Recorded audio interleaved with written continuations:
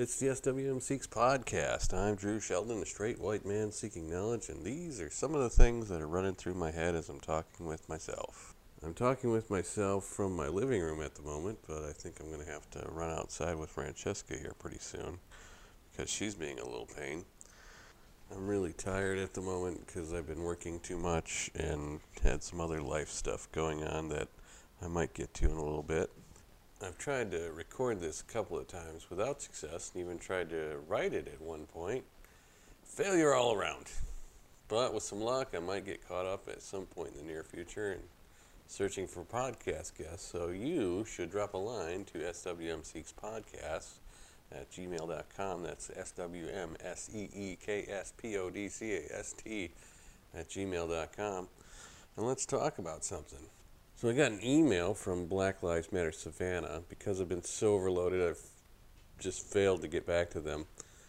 But their email was really intriguing. One of their founders, Jomo Johnson, is currently on a hunger strike in hopes of raising awareness about suicide.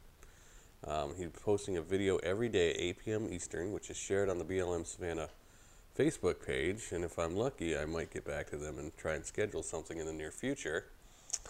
But I would encourage you to check it out. It's really interesting stuff. This story reminded me of why Black Lives Matter is important to me, a white man. I've always thought of it as being focused pretty much exclusively on police-related violence, and so I didn't ever think of it as concerning themselves with other subjects. I've also had a tendency to not think of suicide as a problem that has much impact on people that aren't the types of people with whom I most closely identify. But when we forget to pay attention to how the ills of society plague other populations, we let them fester and grow.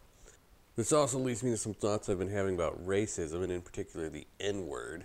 I'm sure you've heard about Bill Maher's use of the N-word on his TV show, and Larry Wilmore talked about it on his podcast recently.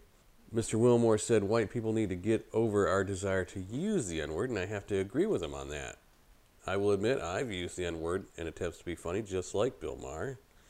But I've made the conscious decision not to use it, even in a quotation. Now, this prevents me from properly quoting things like Dave Chappelle's classic line from the late Charlie Murphy's story about Rick James, "They should have never gave you people money!" See, and Dave Chappelle didn't use the word people, but of course, like I said, I've chosen to remove the N-word completely from my vocabulary. Getting rid of our desire to use the N-word won't solve the racism problem in our society, but it wouldn't hurt, and it might even be a small but helpful step in the right direction. So if you haven't heard Larry Wilmore's episode with Charlemagne the God, you should check it out right away. It was really, really interesting. And so if you're listening and you made it all the way here, you get to hear about my life news. My girlfriend and I are getting married next summer. I'm still having a hard time believing that it's actually happening, but I'm really excited. I'm still calling her my girlfriend for the time being because I haven't officially proposed yet. I'll be doing that after the ring is ready, which will be still another few weeks away. But I'll clue you in when all that good stuff happens.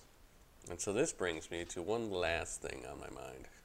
I was out to dinner recently with my girlfriend, and I seem to have caught the eye of a teenage girl in the next booth.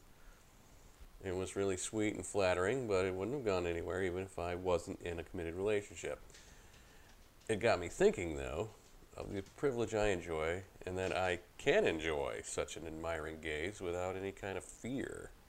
I don't think I know any women who haven't at least been the target of predatory, harassing stares, and it reminds me of how we need to be aware when we look admiringly at another human being that they might not receive it in the way we intend. We have to think about their potential experiences and to think of how we might be affecting them. While this was a very sweet experience for me with this beautiful young lady, it might have been really different had I been a woman and she were a man. So if this young lady does happen to be listening, I would like to thank her. And I hope whenever some boy does give her a look like the one she gave me, he does so with respect. So anyway, those are some of the things that have been on my mind. I've also got a guest episode in the edit bay, which is still untouched, even after a few weeks. I'm going to catch up on that sometime. If you want to be a guest on a future episode, drop a line to swmseekspodcast@gmail.com. That's swmseekspodcast@gmail.com. Until next time, I am Drew Sheldon, and these are some of the things that have been running through my mind as I'm talking with myself.